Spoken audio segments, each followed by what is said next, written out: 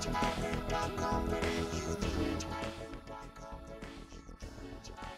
everyone and welcome to another BHIA podcast episode. I'm Brie Marinia, Senior Workplace Relations Consultant, and I'm here with Maddie Batchelor, Workplace Relations Consultant. Hi Maddie.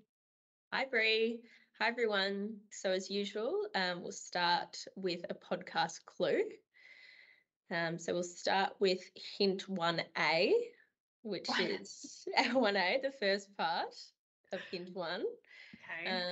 Maybe if you describe what you can see for those listening at home. So it looks like 4 logos.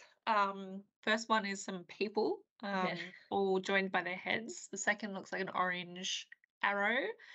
Third one is a purple H, and the fourth one is a bunch of green vertical lines. Yeah. I do recognize the first one. I know that's Aware Super's logo. Very good. So if that's Aware Super's logo, I'm guessing the rest are other superannuation fund logos, but I don't know. Actually, the fourth one I think is Cbus, but I don't know the other two. Yes. Yep. No, you're spot on. So that's super. Yep. And then we'll move on to hint 1B. Yeah. Yeah.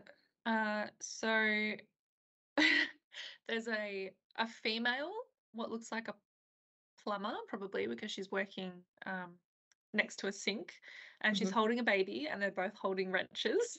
And then there's a man sitting on the ground with a toolbox next to what looks like some outlets, and he's also holding a baby. So I've got 2 tradies with babies. Yep. And they're young babies. They are.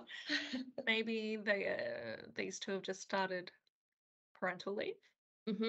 Perfect. So good. Okay. So putting those clues together, I think we'll be talking about superannuation on parental leave. Yes. So that's the first That's part. the first one. Yep. And then we've got hint 2. We've got a couple of tradespeople on a beach enjoying a beverage. And then the other photo, we've got a bigger group, again on a beach, relaxing, taking it easy. Yeah, they've all got their high vis and their hard hats on, so they're keeping very safe. Yes. Looks like hot weather. It could be like inclement. I was going to say inclement weather, but there's actually no inclement weather. I'm in the agreement. Usually to take holidays and to go to a beach. You would need to take annual leave. Annual leave. Okay. Very good. So the additional week of annual leave.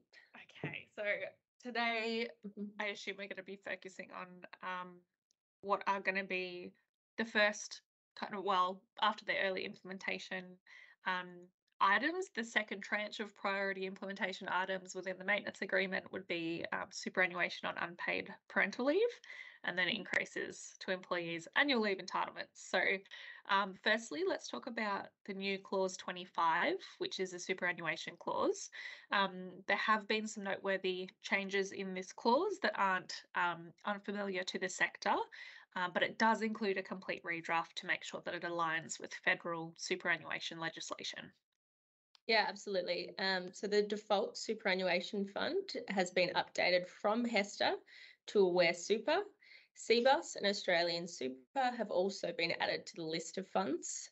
These changes reflect common superannuation fund choices among employees, and the rationale behind these changes is quite clear. They reflect the employee's freedom to choose from commonly preferred super funds. And the clause also considers the potential for stapled superannuation funds under legislation, and it also includes an important clarification at subclause 25.8, which is in relation to voluntary super contributions. So this was a claim from the unions just to make sure this particular entitlement is clear. It's that voluntary super contributions made by employees should be in addition to the minimum super guarantee required to be paid by employers. So this was a crucial point to avoid any disputes and ensure transparency of entitlements. Now, the most notable change is that starting from the first full pay period on or after the 22nd of August 2023, which is the date the heads of agreement was signed, superannuation will continue to be paid through all absences of parental leave, whether paid or unpaid. This brings commonality across public health sector agreements and ensures consistency across the sector. Absolutely. So, what's crucial here is what we've put in the implementation guide as a suggested responsibility and action. So, HR and payroll should be on top of this particular change. It involves reviewing their superannuation policy and processes to make sure that it aligns with the changes, but also to identify any employees that were on unpaid parental leave as at the 22nd of August 2023. And back pay superannuation contributions to that date. Now, moving on to clause 49, annual leave, let's do a quick overview of the clause broadly, and then we'll move to the changes.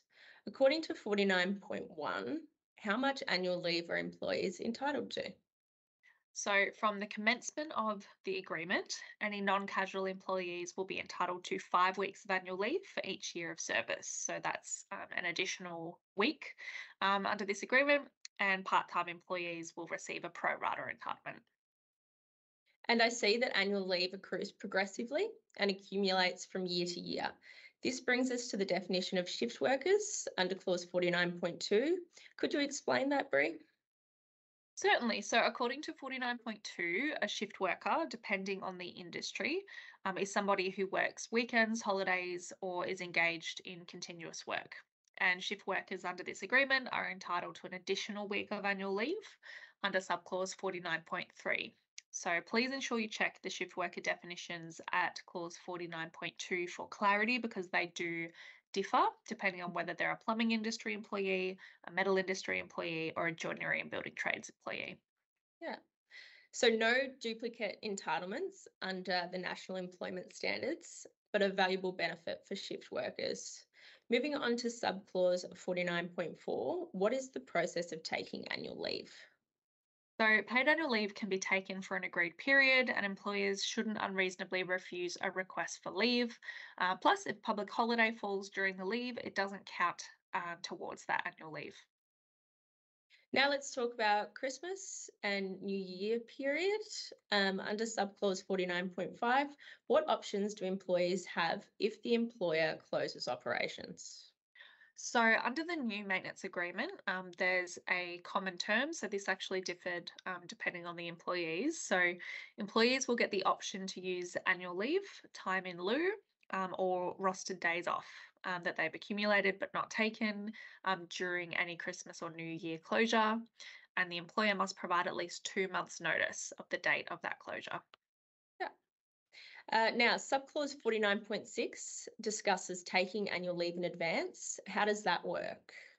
So, annual leave can be taken in advance by mutual agreement, but it's important to note that a new period of leave won't start accruing until after 12 months or a lesser period aligned with the National Employment Standards. Yeah. And what if the employee leaves before completing the year for which leave was taken in advance? That's a good question. So, if employment ends before completing the year and the sum paid for the annual leave exceeds what's required, then the employer can deduct the excess from the employee's final termination pay. Got it. So now subclause 49.7 talks about annual leave and rostered days off for specific industries. How does that work? So, specifically for plumbing and the building trades employees, if a rostered day off falls during annual leave, then they'll receive an additional payment for that day. Great clarification. Now moving on to payments under subclause 49.8, how is an employee compensated during annual leave? So, generally, employees are paid at their current rate of pay and they receive wages that would ordinarily accrue during the leave period. Specifically for plumbing industry employees, this includes the payment of the leading hand allowance, if that applies to that employee. For metal industry employees, for the purpose of annual leave payment and termination, wages are at the rate prescribed by Clause 17 if they're an apprentice. Clause 36, which is the higher duties mixed functions clause, and any over agreement payments. So that's an important one to note. Yeah, perfect. And subclause 49.9 introduces annual leave loading. Each industry employee has slightly different entitlements. Let's start by breaking down the annual leave loading for plumbing industries employees, shall we? Certainly. So, according to Clause 49.9A, plumbing industry employees are entitled to a loading of 17.5%. And this loading is calculated on rates, loadings, and allowances that are outlined in Appendix 2 of the agreement. That's a straightforward calculation for the plumbing sector. Now, moving on to the metal industry employees, the clause seems a bit more intricate. What can you tell us about that, Brie? Yeah, you're right, Maddie. So for metal industry employees, it's a little bit more complex. So as per clause 49.9b, the loading is also 17.5%. However, there's some nuances that are outlined in subclauses 2 and 3 that we'll need to consider. All right, let's unpack those nuances. So subclause 2 talks about shift loading during the relevant period. What's the significance of this? So, subclause 2 is interesting. If an employee would have received shift loadings according to clause 42, but they didn't because they were on leave, and if those shift loadings would have amounted to more than the 17.5% loading, then those shift loadings are added to the wage prescribed by Appendix 2. So it's about ensuring fairness and maintaining the employee's entitlement. And what about subclause 3? It seems to address a different scenario. Exactly. So subclause 3 comes into play if these shift loadings would have entitled the employee to less than the 17.5% loading. In that case, employees will receive the full 17.5%, which is added to their wage prescribed by Appendix 2, making sure the employee receives the higher of the two amounts. Got it. Now, let's shift our focus to joinery and building trades products industry employees outlined in subclause 49.4c. What's unique about their annual leave loading? So joinery and building trades products industry employees receive a loading of 17.5% as well. This is calculated based on the rates, loadings, and allowances specified in Appendix 2 of the agreement, along with the leading hand rates as per Clause 30, if applicable. Finally, let's touch on termination. What happens to accrued but untaken leave when employment ends? So under 4910, the employer must pay the employee the amount equivalent to the untaken leave and also any annual leave loading that applies. Amazing. So as you can see, the annual leave clause has seen a lot of comprehensive changes to ensure it's modern and National Employment Standard compliant. The main change relates to the accrual of annual leave.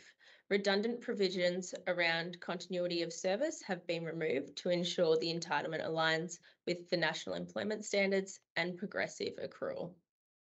But it doesn't stop there. An additional week of annual leave has been introduced, increasing the entitlement to 5 weeks, which is 190 hours, and 6 weeks, which is 228 hours for shift workers. This is a significant boost to employee benefits and also brings them in line with the other public health sector agreements. The clause also introduces additional criteria for plumbing industry employees to access an extra week of annual leave.